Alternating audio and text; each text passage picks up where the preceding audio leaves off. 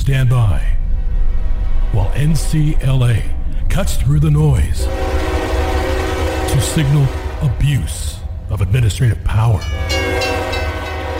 This is Administrative Static with Mark Chenoweth and John Vecchione.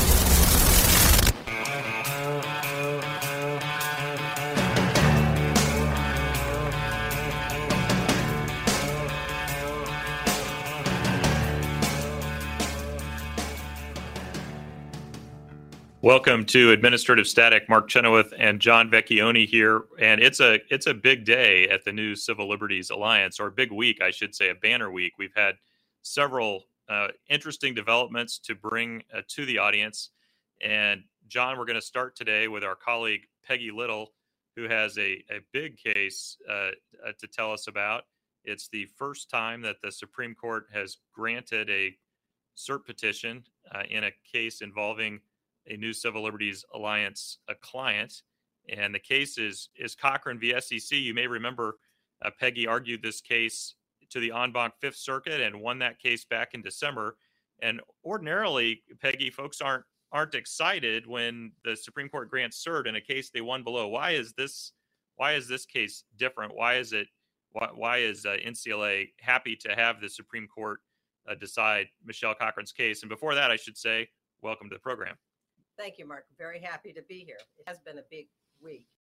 The reason we're happy that the Supreme Court has granted cert is a little bit complicated, but if I can pare it down, there was a similar case called Axon that had a very closely related issue as to the federal court jurisdiction to challenge certain aspects of the legality of an administrative proceeding. And just because of timing, Axon's petition got to the Supreme Court first. And in fact, their petition was granted about 2 weeks after your victory in the en banc Fifth Circuit in Cochran, if I recall correctly. Exactly. I mean, they did not have a certain path to cert at all because 5 circuits had gone the other way, and their own, they had lost below. So when you don't have a circuit split, sometimes the court just declines to take your case. But what happened in December, early December, second week of December, is that we got an en banc decision in which 9 judges of the Fifth Circuit Court of Appeals ruled that Michelle Cochran has federal court jurisdiction to challenge the constitutionality of her administrative law judge. Just days thereafter, the Axon petition for certification was granted. And in fact, their lawyers had brought the Cochran decision to the attention of the Supreme Court, and certification in that case ensued. That other case is called Axon. It involves construing the Federal Trade Commission statute. And our case, Cochran, involves construing the Securities and Exchange Act provisions. Right. So two different statutes. But the question in both cases, and the Supreme Court has agreed to hear both of them now, is whether or not someone has to go through an administrative hearing before they can raise a constitutional objection to the administrative tribunal that they are going to appear in front of. Exactly. And this has been a very costly, illogical, and we also think unlawful regime in which the circuit courts of appeal, in my opinion, have really fallen down on their jobs and refused to address the constitutionality of the proceedings before people have to go through them. And there was a whole line of cases in which federal appeals courts just somewhat cavalierly assumed that, no, we're just going to let people go through this and we will decide later whether it was constitutional. That makes no sense. It is a costly waste of people's resources. And I think the courts are starting to wake up to that because when we filed with the Supreme Court, well, first of all, the SEC is the one who's seeking review at the Supreme Court because they lost. Right. I was going to say, so so the audience understands, you won at the en banc Fifth Circuit. The SEC sought a cert petition from the Supreme Court. They asked the court to hold the case, not to take the case and decide it. They wanted it to hold it pending the outcome in Axon. You filed a brief saying, no, don't hold the case. Hear both of them at the same time in tandem so that you can take a look at these two different statutes. And the SEC shouldn't necessarily be bound by what the FTC statute says. Let the court look at both of them, make a decision in both of them. And so what happens now?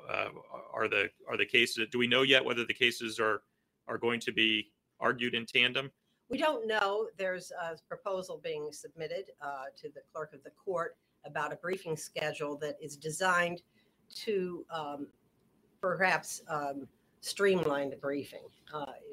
So we would file our brief at the end of June, and amicus briefs would be due in early July. So we'll have to hustle on that. And that we do get a reply brief if the Supreme Court agrees to the amended briefing schedule. But the Supreme Court's petition that asked the Supreme Court to hold its decision in Michelle's case pending a decision under another statute and under another regime was just, in my opinion, another example of administrators thinking they had more power than they perhaps should have. Well, they're trying to keep Michelle in the quagmire for a little bit longer if they could. Absolutely. I think. And one of the things that we were able to do was file an amicus brief in support of our request that the court really must hear Michelle's case separately with full review under the proper statute, was filed by three people, Christopher Gibson, George Jarkissi, and Ray Lucia, all three of whom have been tied up for the better part of a decade in various administrative proceedings, completely financially drained from that, and to say nothing of the other tolls that going through, anywhere between 6 and 10 years of proceedings with the SEC.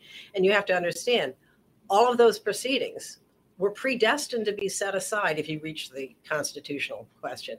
And I think the Supreme Court is waking up to that problem, that people are undergoing years of deprivation of their life and their ability to practice in their chosen profession, and the untold effects this has on their reputation and other relationships. Well, let's hope so. So the case is going to be heard on the merits now. What are the, we're not asking you to sort of give the exact argument that you'll make to the court, but I assume it won't be that different from what you made successfully at the en banc Fifth Circuit. So what are the big bones of contention here that the court will be considering? What are the best arguments on as to why there should be jurisdiction for someone like Michelle in federal district court? Well, as the Fifth Circuit recognized in their en banc opinion, first and foremost, this is an issue of statutory construction. And there is nothing in Section 78Y, which is the provision of the 1934 Exchange Act that provides for these administrative proceedings. There is nothing in that statute that strips jurisdiction from the federal courts to hear constitutional questions. There's a separate statute, 28 U.S. Code 1331, that provides for jurisdiction for federal courts to hear constitutional questions. Again, there's nothing in this statute that strips that jurisdiction. In fact, the Supreme Court recognized that in a 2010 decision, Free Enterprise Fund, and they said that 78Y neither takes away jurisdiction explicitly nor implicitly. So if the courts have jurisdiction under the statute and nothing strips that jurisdiction, why have courts been so reluctant to do what the Fifth Circuit did here? I think there are 5 courts that have gone the other way. Why do you think the Fifth Circuit was the first one to do it? And do you think that the Supreme Court will side with the Fifth Circuit, or will it side with the other 5? I think it will side with the Fifth Circuit because we have a very strong statutory construction argument that there's nothing in the statute that strips jurisdiction. In fact, there's a provision of the statute that preserves existing jurisdiction. And we think that Michelle has an extremely strong case for that, even stronger than the Axon case, which is also strong. Yeah, very strong. In fact, we've been supporting Axon throughout their appeal. And to say that Michelle has a strong case does not diminish the case of Axon at all. It just underscores why these proceedings should not have been allowed to take place as they have been for, a very long time, far too long. In fact, if I can allow the audience behind the scenes for just a little bit, I don't think it's too much to say that NCLA had an amicus brief ready to go to file in support of Axon on the merits at the Supreme Court. But when the cert was granted that same day, early in the morning, we decided, well, we're going to be able to say our piece in the Cochran case. We did not go ahead and file that amicus brief, but we are very supportive of Axon, and I think it'll be to the benefit of both Axon and Michelle Cochran that both of these cases are going to be heard this coming term by the Supreme Court. Any other details that you want to share with the audience about next things to expect from this? It will be argued next fall sometime, I believe. That's at least the prediction.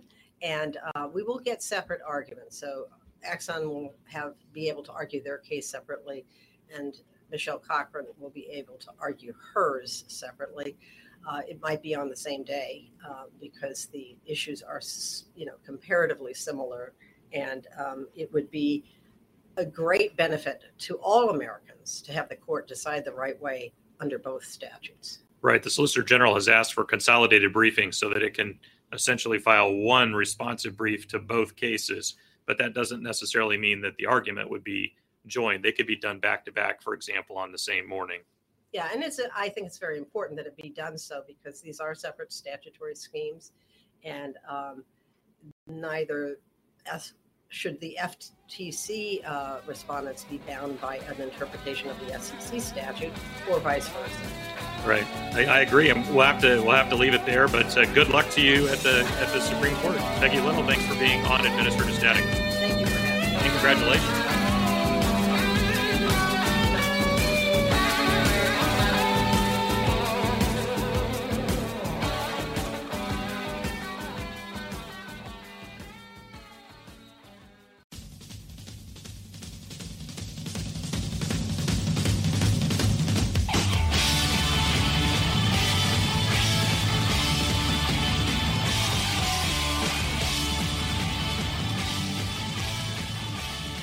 Welcome back to Administrative Static. And of course, we're all very excited about the Cochran case being granted cert. But Mark and I wanted to explain a little more of why it's important and what it's about. And one of the things I say all the time about administrative law is that mostly the process is the punishment. Yes, you can get fined. Yes, they can take your licenses. They can do various things. But one of the real insidious problems with administrative proceedings that seem to have no connection to constitutional proceedings is that you can't get to federal court. So you don't ever have an Article III judge who's disinterested, as the founders would say. That doesn't mean that they're not paying attention. It means that they don't have any dog in the fight, so that they are adjudicators who have their jobs and can't be countermanded by anybody above them if they just simply apply the law to the facts. Yeah, they're impartial. They're impartial. And so these ALJs, administrative law judges, and I say this in the FTC context all the time, but it's true in the SEC as well, sometimes they look at the facts and the law and they rule for you. Not often, but they sometimes do. And then when that goes up to the commission is the one who reviews it. And the commissioners are the one who authorized the case being brought against you. And it's just part of human nature. Put politics aside. Human nature is no one wants to admit a mistake. So they don't want to say that what they originally did was wrong. So they reverse the ALJ. And then usually you can get an appeal to a Court of Appeals. But the Court of Appeals has to take all the facts that were found by the commission. And the commission can change the facts that the ALJ found. So let's say the ALJ did everything right and he took his job seriously and he said, This is the facts. The commission can say, no, you're wrong. Those aren't really the facts. But the appellate court can't do that. So of course, this takes years and years and years. So one of the important benefits of the Cochran case, and we hope it stays, it's upheld by the Supreme Court, and we'll talk about that in a minute, but is this: if there's a constitutional problem, with the adjudication, your constitutional issues can be decided by a district court. You don't have to go through that whole process. You'll go to the federal district court, you'll get a ruling, that'll go to an appellate court, and you're not at the mercy of the administrative process that has, not the protections all of us expect from an adjudication. Yeah, not the protections, but also, John, they can't even rule on the constitutional question. The administrative law judges themselves they're not experts on the Constitution, and they are not authorized to rule on these constitutional questions. So you're subjecting somebody to one of these administrative hearings, and if there's a constitutional problem that means that it shouldn't be taking place, this adjudicator doesn't even have the ability to save, whether it's Michelle Cochran or someone else, from having to go through the process. Yeah, they won't. They actually, I think they've even admitted that in the Axon case. I think they say we don't rule on that stuff. Sometimes they try to fuzzy it up. Well, we might find facts that are important to the constitutional issue, but I think in Axon they didn't. And we have been involved. We did put in amicus briefs in Axon. The FTC and SEC statutes are different, but one of the things that's going on here is that appeals from the SEC and the FTC can go to an appellate court. And what the agencies have said is, because appeals from our agencies go to appellate courts, that means that the district courts have been stripped of their jurisdiction. No, it doesn't. That's not what it means. It means that your adjudications, if that's what goes through, you do get a right to an appeals court. But that doesn't mean that district courts are stripped of jurisdiction, because they have all the jurisdiction Congress gave them, and Congress never took it away. But they've used just the fact that you can appeal to a court of appeals to say you're not allowed to go to a district court for your constitutional problems. And that is kind of outrageous when you think of the Judiciary Act and how it says the district courts have all jurisdiction over all constitutional issues and everything under the laws of the United States.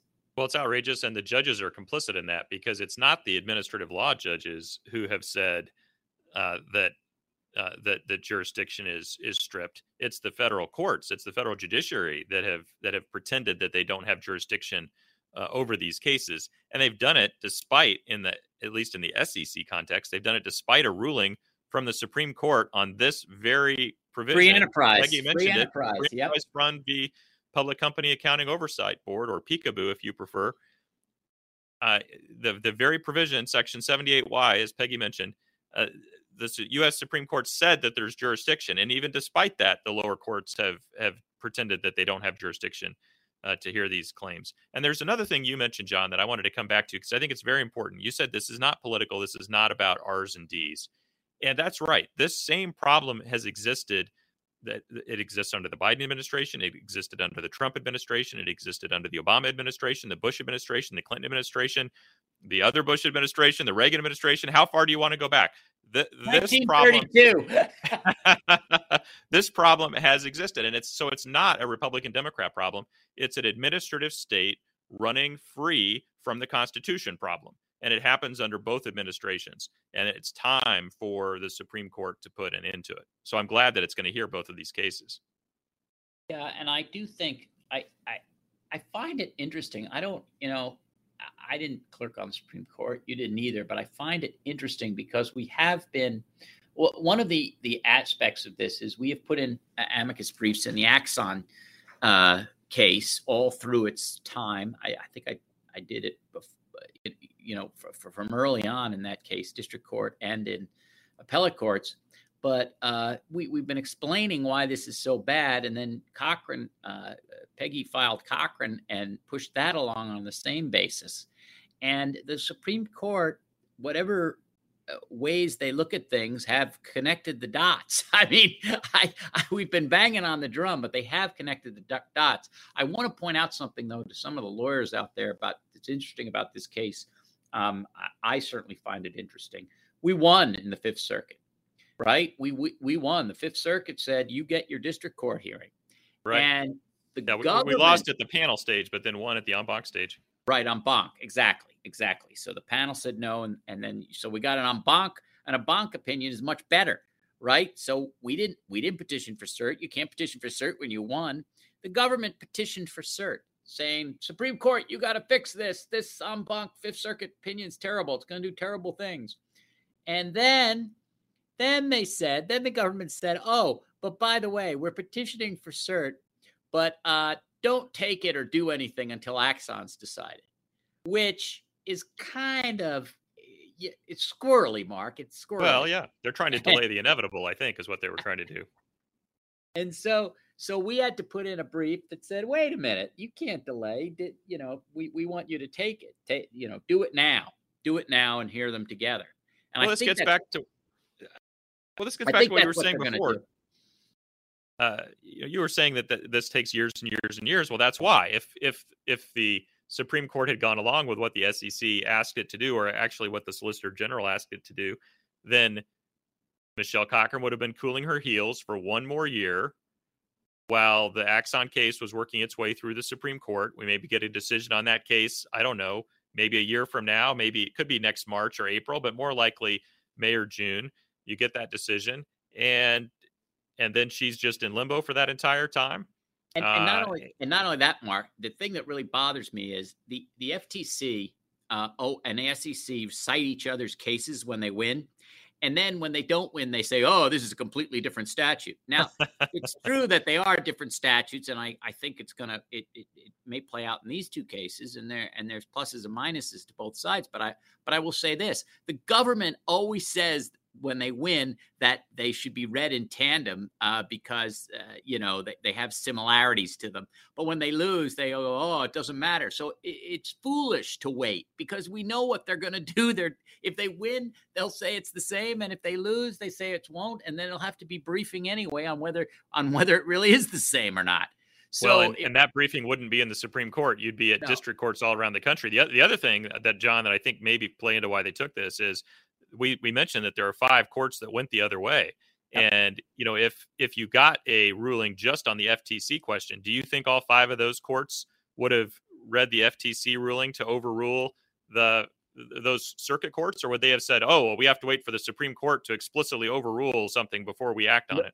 No question. And I think that's true. And I also think it's odd to me because when I was in private commercial practice, whenever we'd win, the other side would petition for cert to the Supreme Court, and I'd argue to beat the band. I don't want to go to the Supreme Court. I don't want to go to the Supreme Court. I mean, I've never wanted to go to the Supreme Court when I won, but in this case, it's a little bit different because you want to make sure it's the rule for the whole country. So although we didn't petition for cert, we did say, hey, if you're gonna take it, please do it now and do it with this case. Exactly. Well, what do you think is going to happen, John? So you think the court will realign the cases and we'll have separate argument? Yes, but I think they'll be heard the same day. So what I think is going to happen is that if I read it right, I believe whatever we asked for, I think Axon will go first because it's first filed, it's been around longer, and then we'll go. But I think it'll be the same day.